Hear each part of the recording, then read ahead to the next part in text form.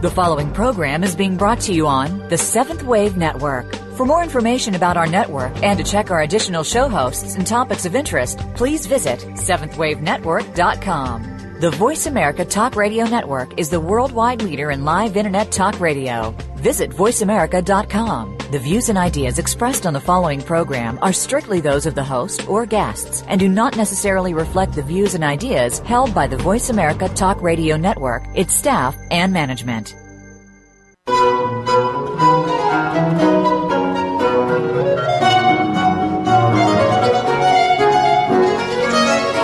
The teachings of the Ascended Masters are universal and available to all. The Ascended Masters themselves are the saints and sages of East and West, and their teachings incorporate the original core beliefs of all the world's major religions. No matter which religious path you follow, you will find these teachings equally compelling. This is The Open Door. Come along with us as we explore the teachings of the Ascended Masters. Here are the hosts for The Open Door, Tom Schumacher and Terry Kennedy.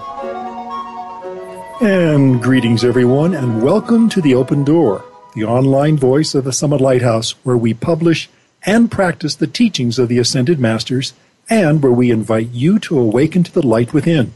I'm Tom Schumacher. And I'm Terry Kennedy. And we also want to welcome Reverend Peter Duffy into our conversation today. Hi, Peter. Hi, Terry. It's great to be here. Hi, Peter. It's good to have you here. Hi, Tom. Yeah, well, today we are concluding our three-part series on reincarnation. We've been having fun with this, if there's anything fun about reincarnation, as we have been using excerpts from Elizabeth Clare Prophet's electrifying series of lectures on reincarnation titled 9 Cats and 9 Lives. So far in parts 1 and 2 of our series, we've examined the past lives of Franklin Delano Roosevelt, Winston Churchill, and Margaret Thatcher. Yep. And today we'll be looking at a most unlikely candidate for this study, someone you've all heard of. Oh, that person is famous, all right. In fact, we would probably all agree that this individual is quite notoriously infamous. Yeah, indeed. Who is it? Well, to tell you would spoil the surprise. But we can tell you this. The soul whose embodiments we will examine today was actually beatified in a previous embodiment. Yeah, only to come back and proceed to make some pretty heavy negative karma. Yeah. Now, you've heard these lectures, Peter. What do you think? And please don't give any clues away. Yeah. Well, Terry, it's just fascinating to see how people's present lives are shaped by the past. Oh, indeed. And also, I think what you learn is the aspect of free will, how you may have been a saint in a past life and come back and it doesn't necessarily see you through to this life. You're not immune. Yeah. Well, as we've said on numerous occasions in past shows, opportunities to balance and transmit our negative karma demonstrate the mercy of God. And He wants us to succeed, to pass our tests, and eventually return to the bliss of His cosmic consciousness. And it is through our free will that we choose to accept these opportunities and make the most of them. This is why we have chosen to examine now the lives of these famous individuals we are profiling in this series. We want to demonstrate how their lives were shaped and influenced by the karma they made in past embodiments, and look at the choices they made to deal with their karma. Yeah. We should point out again that the life of the famous figure we will be examining today has been chosen from a fascinating lineup of individuals. I'll say. The embodiments of these souls have been chronicled in a remarkable collection of lectures by Elizabeth Clare Prophet titled 9 Cats and 9 Lives. Yep, and these lectures are all on DVD, titled appropriately 9 Cats and 9 Lives, which technically covers the lives and embodiments of 7 historically significant individuals, not 9. The key is to understand that we have all had multiple lives and multiple opportunities to make karma and balance it. And again, I think it's safe to say that this is radio unlike anything you'll hear anywhere else, Tom. In a way, this is unfortunate. By that I mean that the subject of reincarnation and the lawful requirement to balance our negative karma should be common knowledge. It shouldn't be something we discover by accident or come to learn about too late to be of any use to us, to our soul's growth and homeward path. This is why we feel so fortunate in having the teachings of the Ascended Masters to guide us. Yeah, indeed. Particularly those of us in the West who may not have had the benefit of growing up understanding karma and reincarnation. I got to ask you something, Peter, real quick. Is Australia considered to be in the West? Not geographically, but in other ways, definitely. All right, I just wanted to... West of a certain line somewhere. Yeah. Okay. And I think opportunity is the key word here that we're talking about. Yeah. Each embodiment we live through includes circumstances, lessons, and relationships that give us priceless opportunities to correct past mistakes and right past wrongs. Oh, indeed. This is so important because we must balance our negative karma if we hope to ascend. And the ascension is the goal of life. And in fact, whatever we choose to do in life, we will be dealing with our karma. That's true. And the more gracefully we can do it, the better life will go for us. Yeah. So the understanding of the whole subject of karma and reincarnation can really help us fulfill our goals in life, whatever they may be. Yeah. And working through karma is not an option, but an absolute necessity. Indeed. If we wish to achieve the goal of the ascension. And we know that it took a long time, many, many lifetimes, to make negative karma, but thank God we can greatly accelerate the balancing of our karma with the help of the Ascended Masters and the incredible violet flame. Well, as so many times we've said this, that when we apply the violet flame diligently, we really can greatly accelerate the transmutation of our negative karma. And how do we apply the violet flame? Through decrees, through the science of the spoken word. I think these are really two of the most important tools in our toolbox. The violet flame, and you can visualize it, you can pray for it. But if you add to this the dynamic decrees, then you can really find out what the violet flame can do for you. And these are practical tools. These aren't things that require a lot of study to understand. Of course, you want to diligently apply them, but they're not hard to understand. No, they're right absolutely there. not. Well, when we say dynamic about decrees, that's because they're delivered aloud with focused intensity and repeated to establish a powerful momentum. And they are strong enough to clear away a lot of accumulated gunk, both past and present. Which brings us back to the discussion of reincarnation as an opportunity to deal with our accumulated gunk, as you say. And this time get it right and get it resolved. Well, again, this is why we have chosen to study the past embodiments of these famous people. Because we know them for their talents and accomplishments in this lifetime, we can look back, as it were, and see how and why their life situations and circumstances unfolded as they did. And through these examples, we will be better able to understand why our own lives are unfolding as they are. Well, there are reasons why things happen to us, why certain people are in our lives, why we seem to know things we've never studied in this lifetime, or why our life circumstances seem to be following a certain pattern. Well, the sooner we realize we're in a karmic drama of our own making, the sooner we can focus our efforts and consciousness on balancing the karmic ledger, pay our debts to life, and finally move on to our immortal estate. And that's why we continually harp on this subject. It is essential that you know what has shaped your life circumstances and what you can do to take full advantage of the situations you find yourself in and really add rocket fuel to your spiritual journey.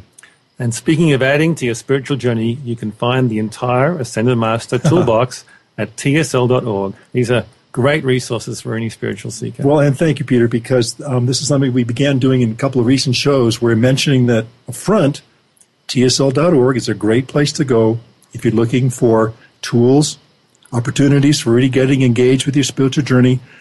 For example, the Keepers of the Flame.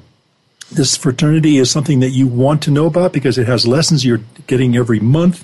They take you down this path, this journey, and it is non-denominational. You can go to tsl.org/keepers, and you can download Lesson 1 absolutely free.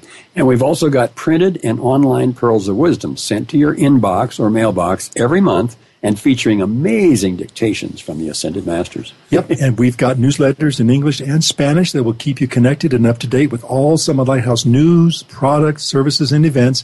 And you might want to consider our new Summit University School of Theology online. Go to summituniversity.org for all the details. And there's plenty more, but let's get back to today's topic, reincarnation. We talk about reincarnation as opportunity to qualify for our ascension. We believe that this is the goal of life. So what will it take to make it happen? What are the qualifications? Well, number one, you need to have balanced at least 51% of your karma. You need to have more on the positive side of the ledger than the negative. Okay. Number two, you need to have fulfilled your mission, whatever purpose you came here to fulfill in life. The divine blueprint. Divine blueprint, divine plan, there's a lot of names for it.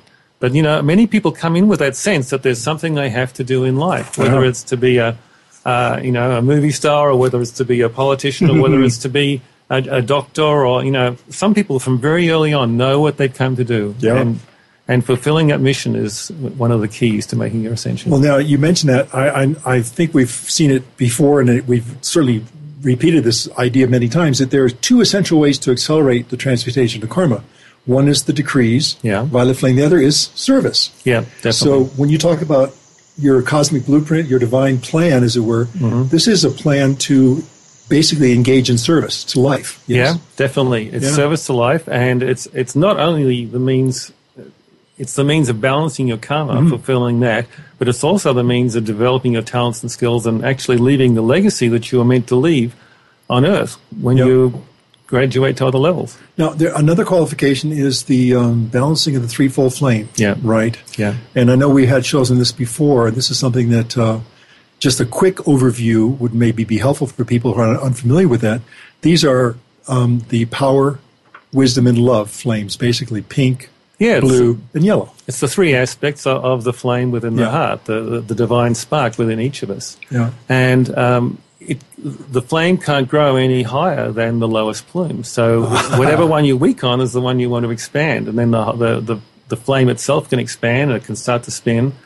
And when that threefold flame expands, then life just takes on a whole different dimension. Indeed, and we all know people that will look at them or feel their essence and go, wow, there's a lot of heart there. Yeah. Or that person's in their head, or, there's different ways in which you can associate people with probably their dominant plume. Yeah. I mean, you come across people and you see that this is someone who is really real. There's a real, there's a real heart flame there, like Mother Teresa, someone like that.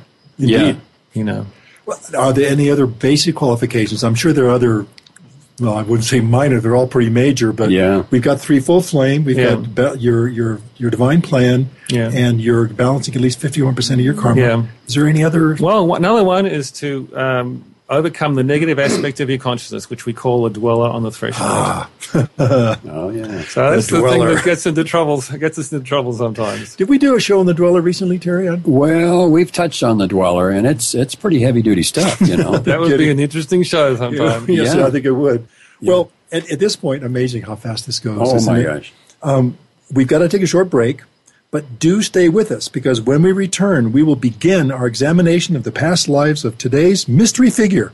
See if you can figure out who it is. Stay tuned.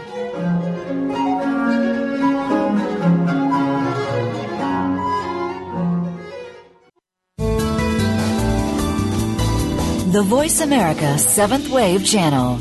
Seek greater awareness. Right now, all over the world, warriors of light are working tirelessly to defend your soul's opportunity to achieve oneness with God.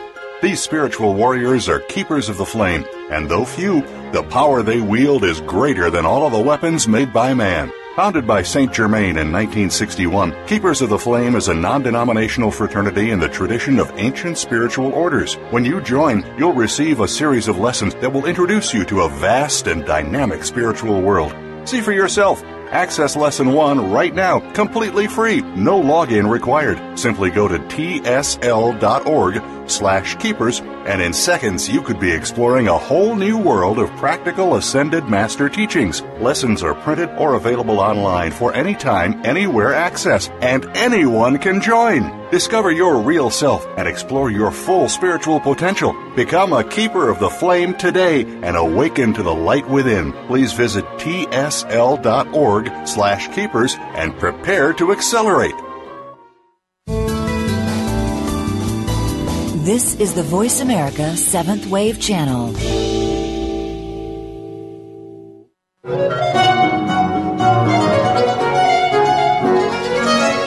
You are listening to The Open Door, hosted by Tom Schumacher and Terry Kennedy. If you have a question or comment about our series, please send your emails to webradio@tsl.org. That's webradio@tsl.org. Now, back to The Open Door. In our history and culture, there are certain figures that stand out for their accomplishments, both good and bad. Today's focus is on someone who, over a span of lives, made a lot of karma on both sides of the cosmic ledger. We'll see how far we get into this life before you might recognize who this person might be. Life number 1, ancient Atlantis, male. He was a general who became a benevolent dictator of a province. He was generally well loved until he attempted to impose a new tax on a prosperous seaport. He was attempting to raise money to build an elaborate new seat of government in the capital. He demanded 10% of all revenues brought in by trade through the port. The town fathers refused. He sent in troops. The people resisted. They were not accustomed to battles or fighting, and they were badly beaten. To teach the rest of the province a lesson, he ordered everyone in the town killed. In this life, he was plagued by a deep sense of insecurity, caused when his mother left his father, a well-known statesman. He was raised by a nurse who died. He had mistrust for everyone, even though he tried to be a good ruler. The incident with the seaport caused him to feel insecure and that he was losing control. His mother had become a very wealthy woman upon the death of the man she ran off with, a merchant. She lived in the town that he destroyed. She was one of the leading opponents of the tax.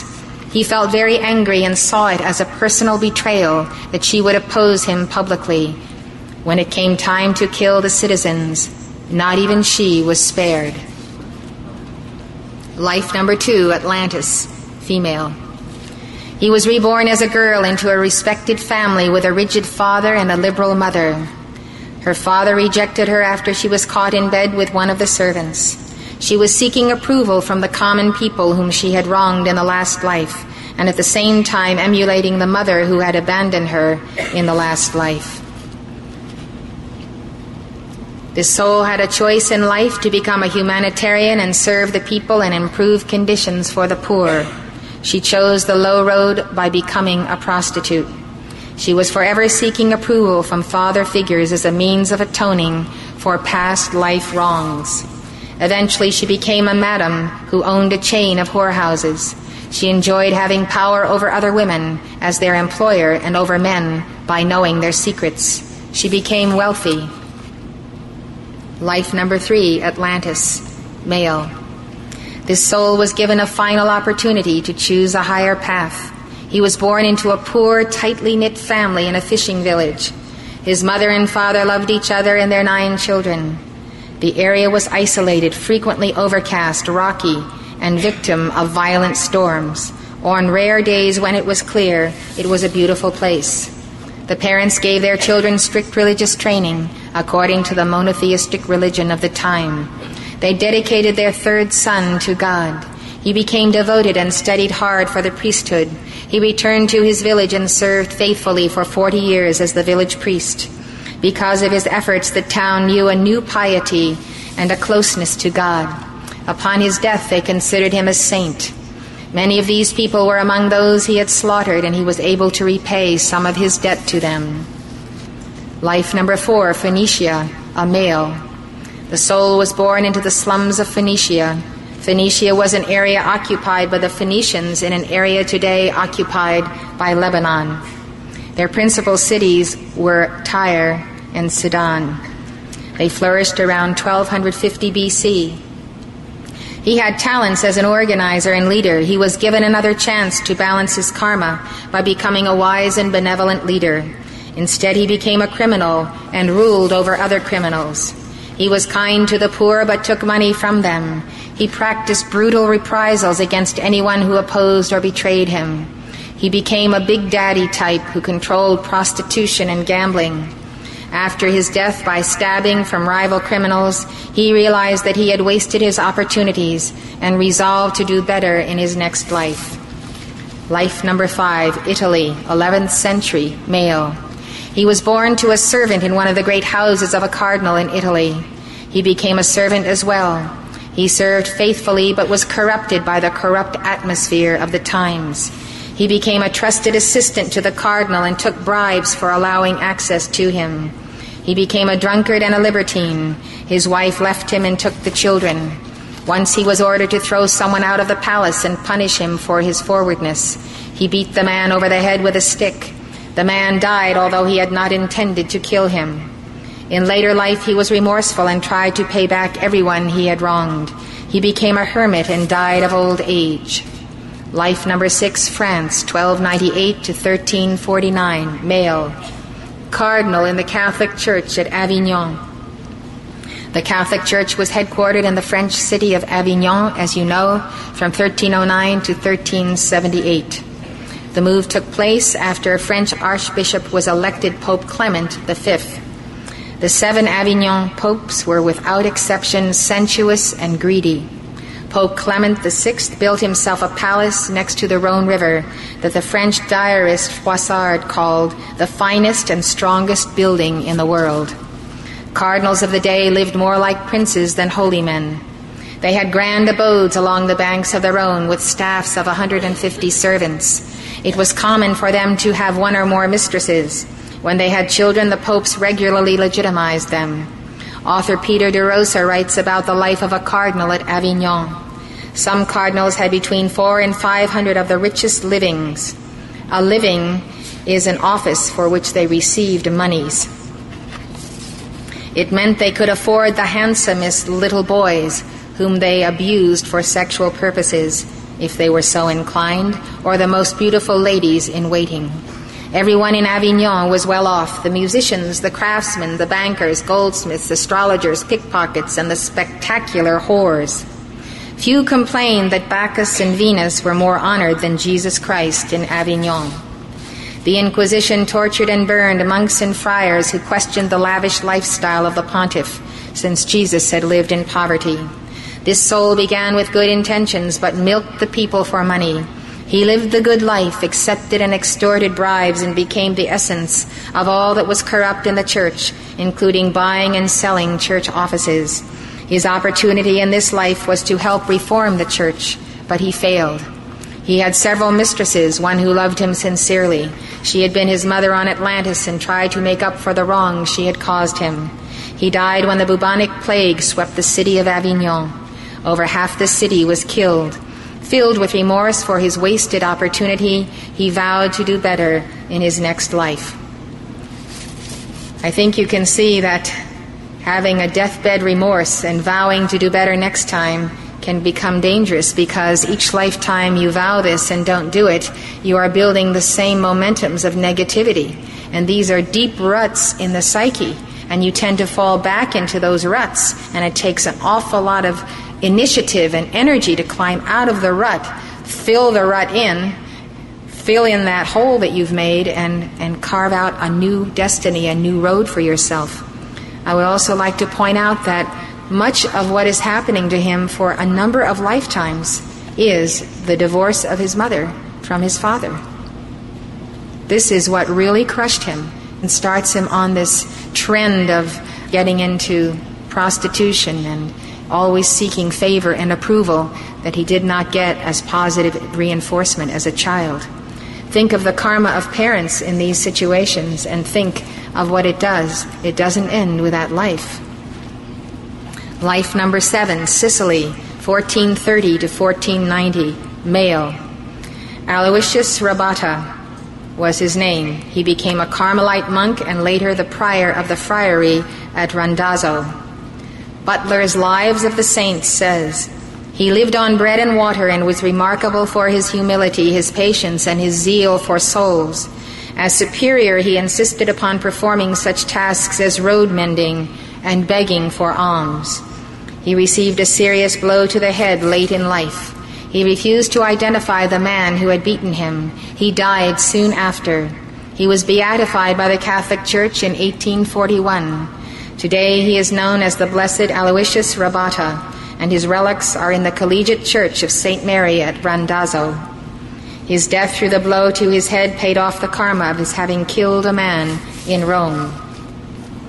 Life number 8, France, 19th century, male. In this life he was meant to pay off more of his karma for the destruction of the town and its inhabitants on Atlantis. He was born into an extremely poor family.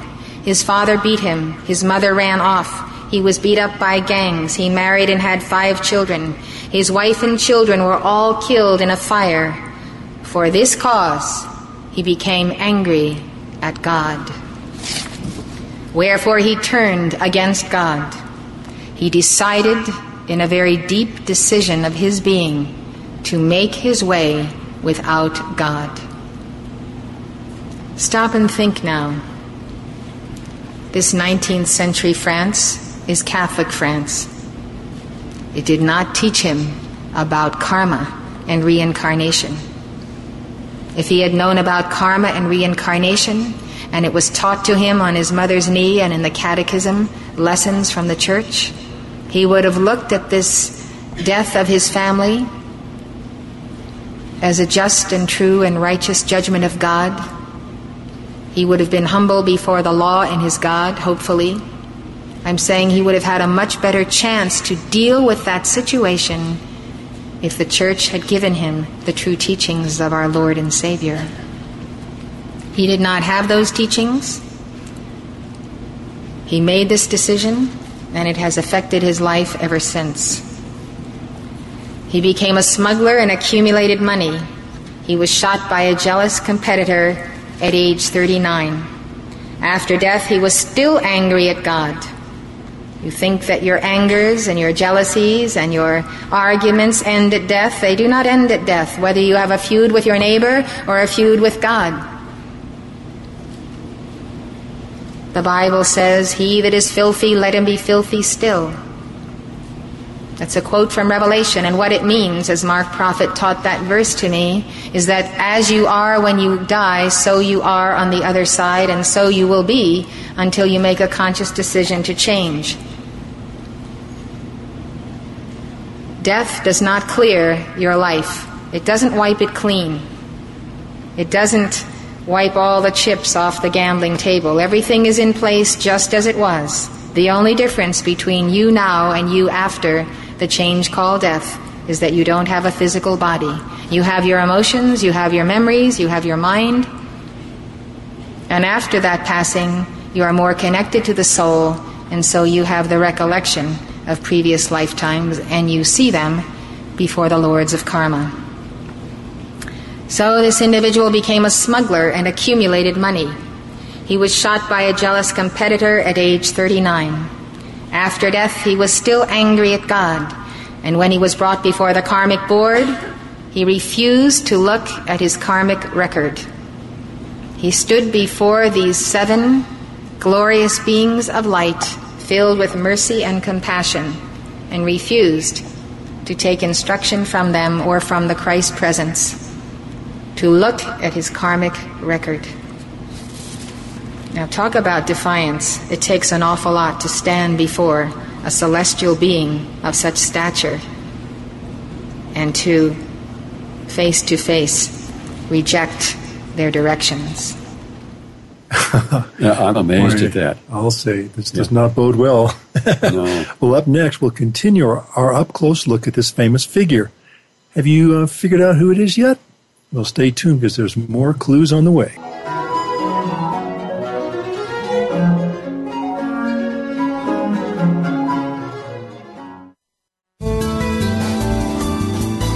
Be visionary. This is the Voice America 7th Wave Channel. At the Summit Lighthouse, our goal is to help you awaken to the light within and discover your real self. Today, thousands of spiritual seekers all around the world are using the universal teachings of the Ascended Masters to make their higher selves a permanent part of their reality. And you can too. The Ascended Masters are the saints and sages of East and West from all major religions and spiritual paths. They have walked where you walk and understand the challenges you face, and their teachings are always practical. By applying the science of the spoken word through verbal prayers called decrees, the Masters teach us how to harness the healing power of the violet flame and other spiritual energies to transform our lives and our world. On The Open Door, it is our goal and great joy to bring you Ascended Master teachings that you can apply in your life right now. To learn more about the Summit Lighthouse and the teachings of the Ascended Masters, visit us today at tsl.org and discover how you can awaken to the light within. It's what you're here to do. Remember, tsl.org. This is the 7th Wave Channel on the Voice America Network.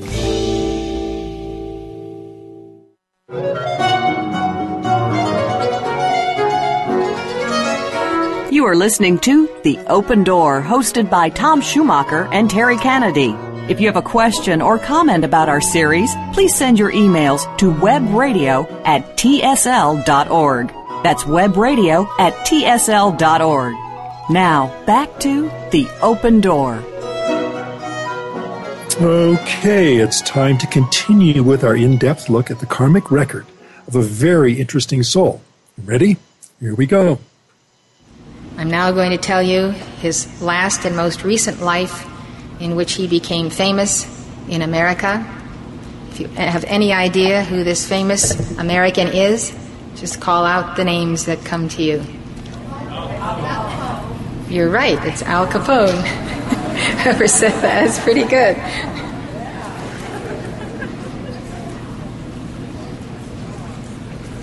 So here's his life, 1899 to 1947. Alphonse Capone. He was born January 17, 1899 in Brooklyn, New York. His father, Gabriel Capone, a barber, emigrated to America from the slums of Naples. Capone was the Americanization of Capone. There were 9 children in the family, 7 boys and 2 girls. Al was raised in the slums of New York near Brooklyn's Navy Yard district.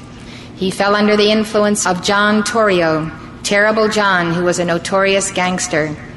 Capone said of him, "I looked on Johnny like my advisor and father and the party who made it possible for me to get my start." On December 18, 1918, he married May Coughlin, a girl of Irish descent. She was tall, blonde, and slender and worked as a sales clerk in a department store. Later on, May stayed at home and was not a part of her husband's social activities. Al often had mistresses. In 1919, Capone's only child was born, Albert Francis, nicknamed Sonny. In 1919, Capone left New York with his wife and son for Chicago, following Torrio. Capone was running from suspicion for 2 murders and possibly a 3rd. A man he fought with was in the hospital. Capone became Torrio's lieutenant. Torrio ran Chicago's largest gang and controlled gambling, prostitution, bootlegging, alcohol activities in a large part of the city. After sustaining gunshots and being imprisoned, Torrio handed his empire over to Capone and left Chicago. Before becoming the head of the underworld in Chicago, Capone had opposing Irish and Jewish gangs to fight off. Biographer Richard Hammer wrote, "Capone's gang was tightly knit, and he had the drive and ambition that others lacked and the unscrupulous amorality to see him to victory. He was determined to become Chicago's master. To achieve his goal, Capone knew he would have to smash his opposition unalterably, not with the Torrio technique of persuasion, treaties, and compromise, but in the manner he knew best, with violence. Understand now how this anger has been building over the centuries, and despite his role as the priest who was humble and served his people, he had never really resolved his anger against the mother figure who divorced his father, never resolved his feud with God, that God had destroyed his family in fire. This is building. Momentums do not just stay static, they build. So this is the entire accumulation of anger from the moment his mother abandoned him on Atlantis to the time when he determines he is going to become the master, he is going to become God, he is going to call the shots as to when people live and when people die.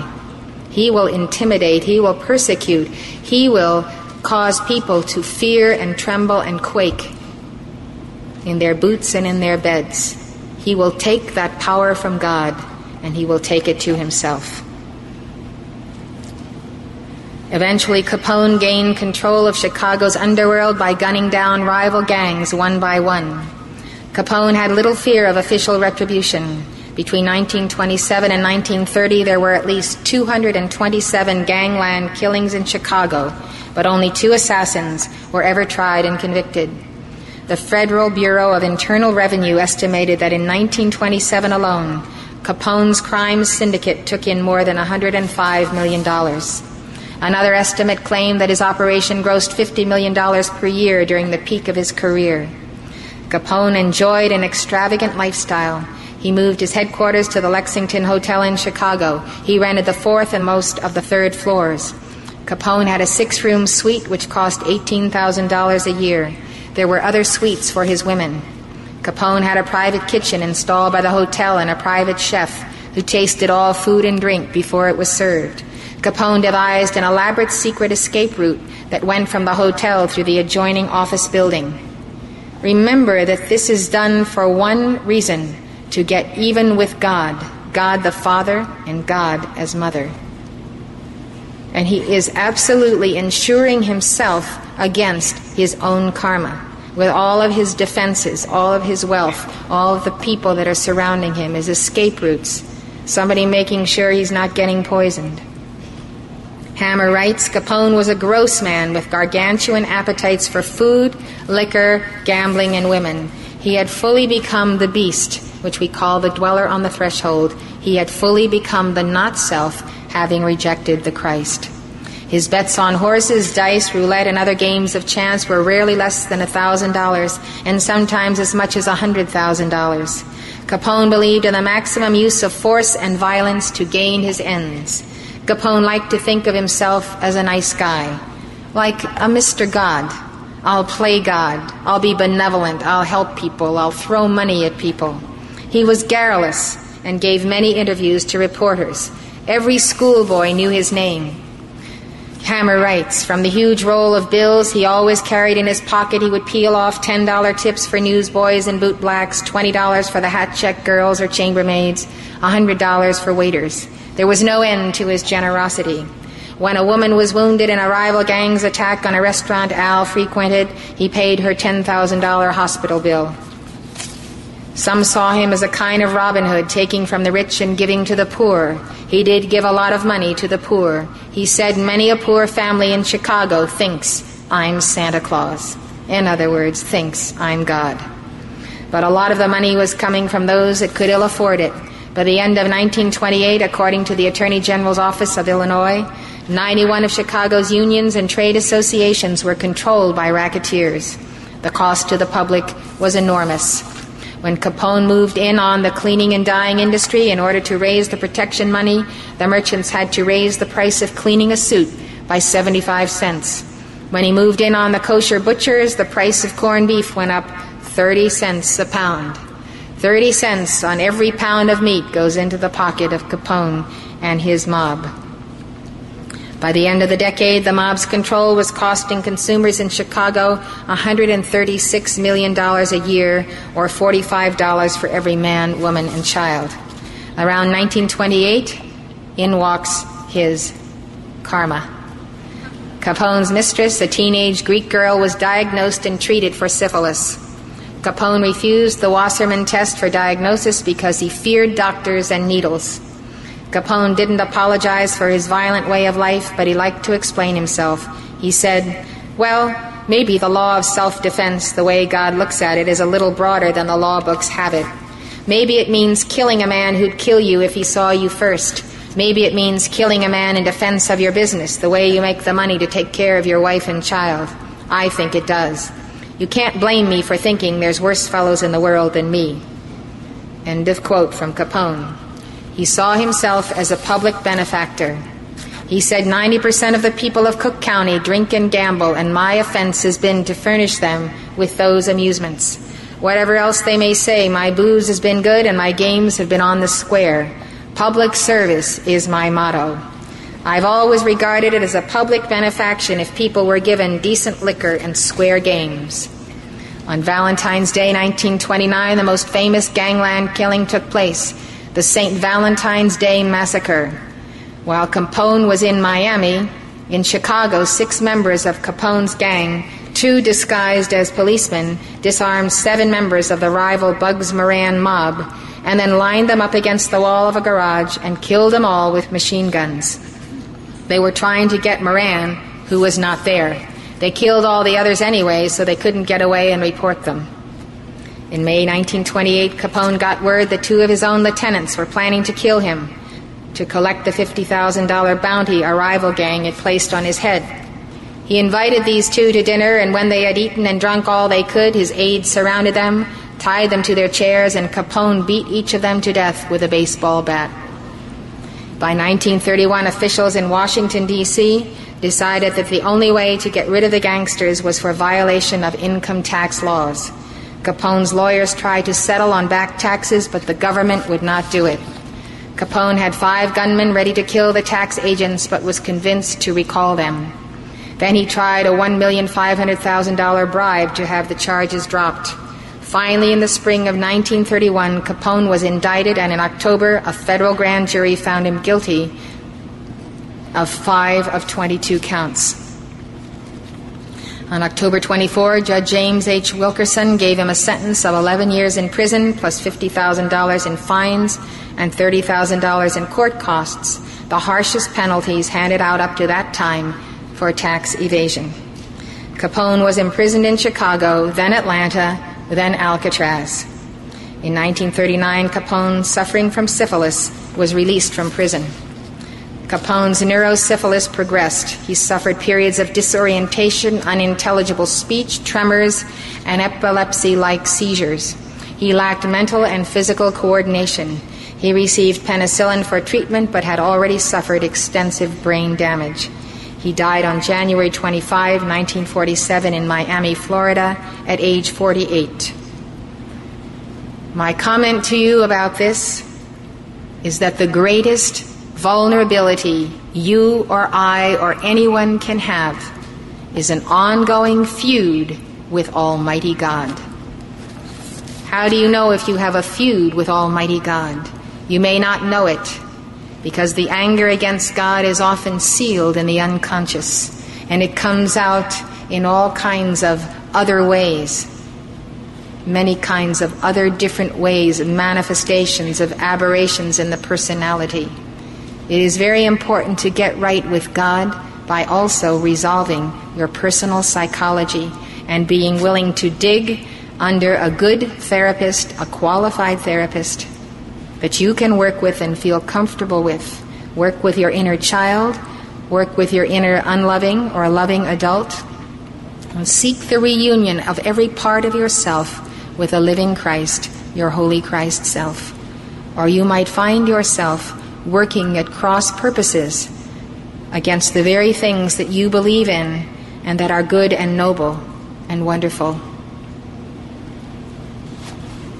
Now we hear the mercy of God. The mercy of God is beyond our conception of mercy. Al Capone has reincarnated in the slums of Bangladesh. He is alive. He has been given life after all of this. How God and the Lord Christ has such hope for the soul of everyone. Let us think of this, such opportunity, while there is time. While there is time, let us be grateful to God for the opportunity of living and truly atone for our past by real service and by integration with our real self. Yeah, there's always hope, isn't there? Yeah, there is. Well, coming up next, our weekly Q&A, and today will be with Peter Duffy. Please stay with us.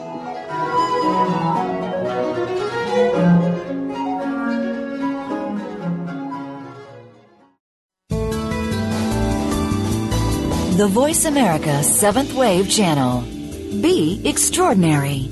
Be the change. Right now, all over the world, warriors of light are working tirelessly to defend your soul's opportunity to achieve oneness with God. These spiritual warriors are keepers of the flame, and though few, the power they wield is greater than all of the weapons made by man. Founded by Saint Germain in 1961, Keepers of the Flame is a non-denominational fraternity in the tradition of ancient spiritual orders. When you join, you'll receive a series of lessons that will introduce you to a vast and dynamic spiritual world. See for yourself. Access Lesson 1 right now, completely free, no login required. Simply go to tsl.org www.tittle.org/keepers, and in seconds you could be exploring a whole new world of practical Ascended Master teachings. Lessons are printed or available online for anytime, anywhere access, and anyone can join. Discover your real self and explore your full spiritual potential. Become a keeper of the flame today and awaken to the light within. Please visit tsl.org/keepers and prepare to accelerate. The Voice America 7th Wave Channel.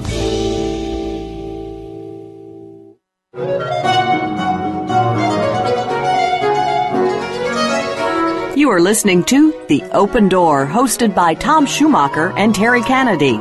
If you have a question or comment about our series, please send your emails to webradio@tsl.org. That's webradio@tsl.org. Now, back to The Open Door. And thanks for staying with us. We are back for a little Q&A on the subject of reincarnation, and we're very glad you stayed with us. Now, we've just heard a very fascinating and, for many, I'm sure, very unusual study of the embodiments of all people, Al Capone. What did you think of this choice, Peter? Well, I think it's absolutely fascinating to see the momentums that shape our present that come from the past. Yeah. And also to see the threads that continue from lifetime to lifetime, his psychology, his karma, and how he reacted to these things. Oh, yeah. Very interesting. Well, I think one of the subjects, the sub-themes, if you will, was this anger at God idea. Yeah. I mean, I think that must be rather pervasive. I imagine a lot of it have railed against God for one perceived wrong or another at some point in our lives. Yeah,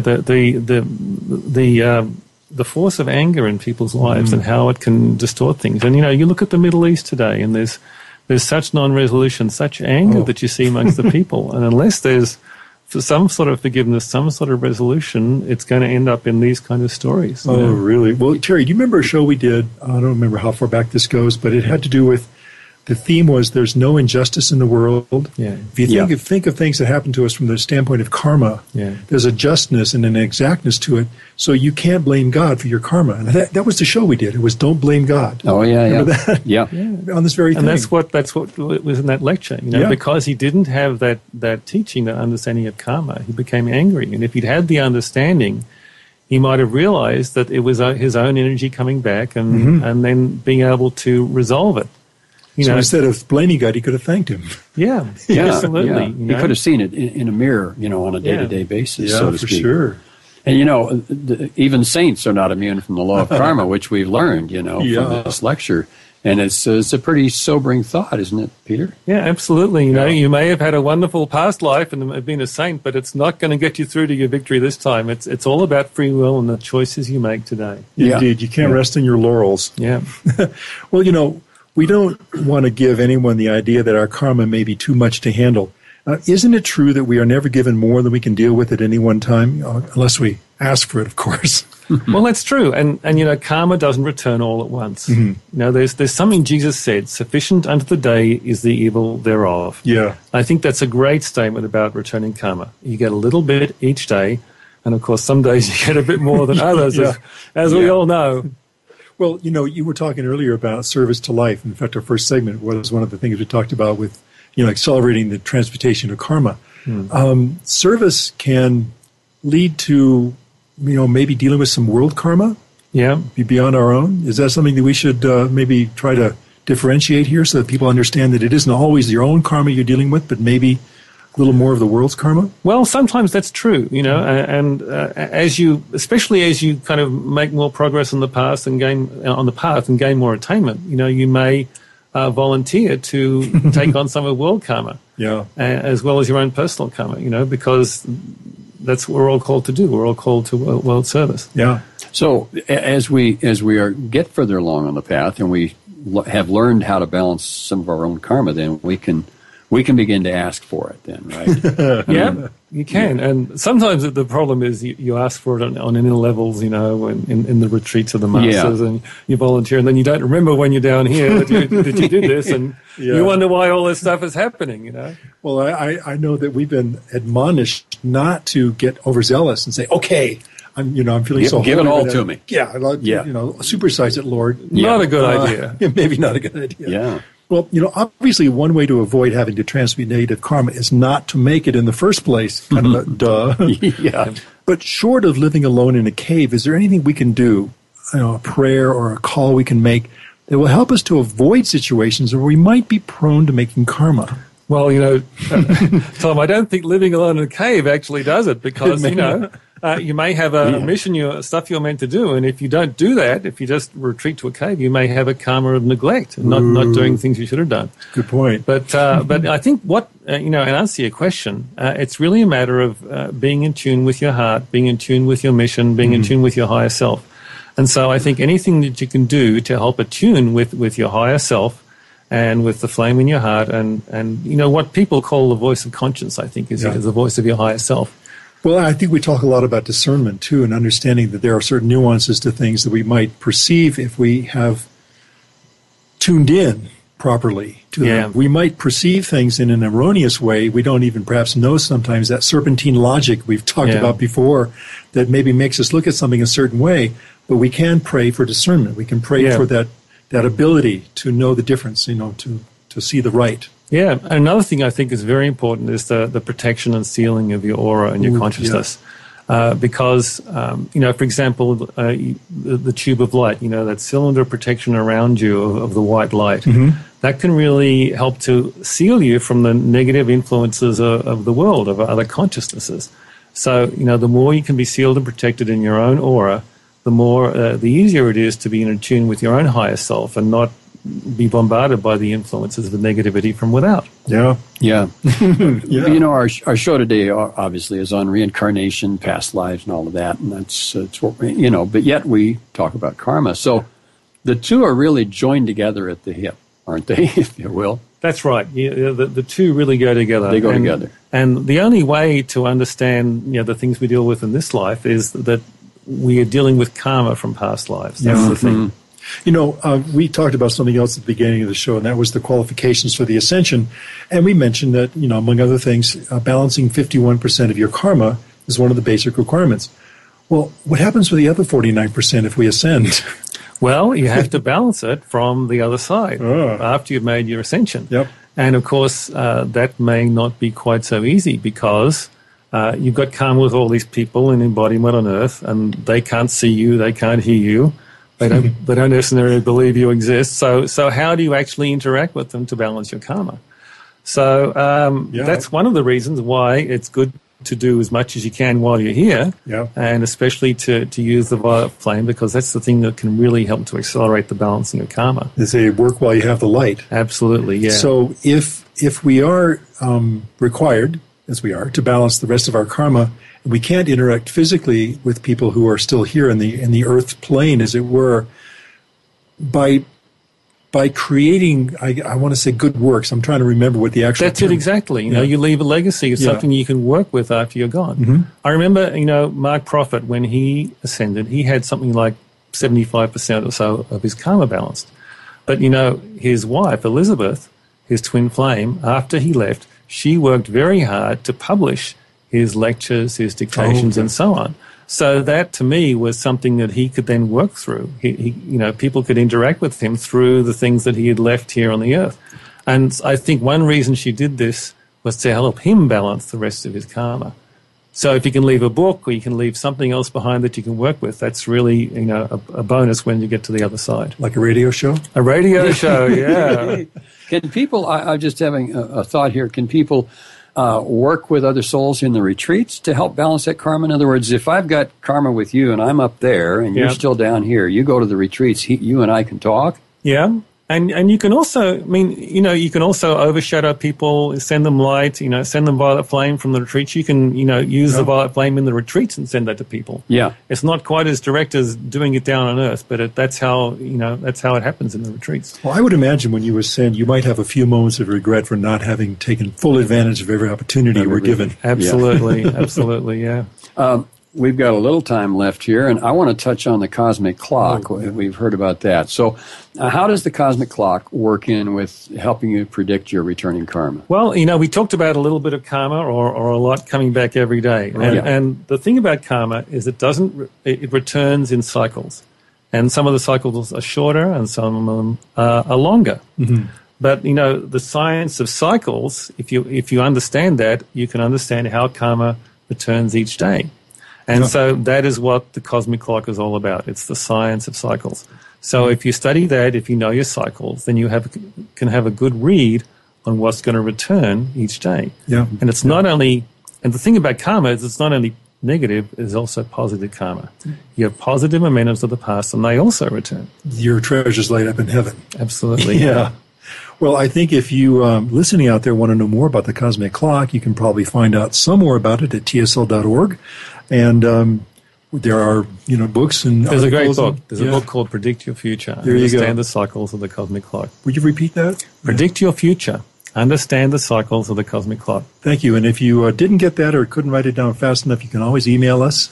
We'd be happy to answer that email and send you the title to that book and other information as well. And on that note, another hour. Oh my gosh! Has just vanished. Where did it go? Amazing how it goes. It felt like we had 15 more minutes left. I know it. Well, Peter, thank you so much for being with us today. It's been a pleasure. It truly has. It's been great to be here. I trust we'll do this again. Yep. Yeah. Yeah, and we want to thank you out there for joining us as well. As always. And as Tom usually says, at some point or another, join us and contact us at webradio@tsl.org. That's where we can help you. Yep. webradio@tsl.org. And we'll do our best to get back with you promptly. And we will, too. And if we don't answer the email personally, we'll have somebody who's qualified to answer it, take it from there. Yeah. Okay. And in the meantime, remember, we always say this, but though the upper path may be difficult, the rewards are out of this world. God bless you, everyone. Thanks for being with us.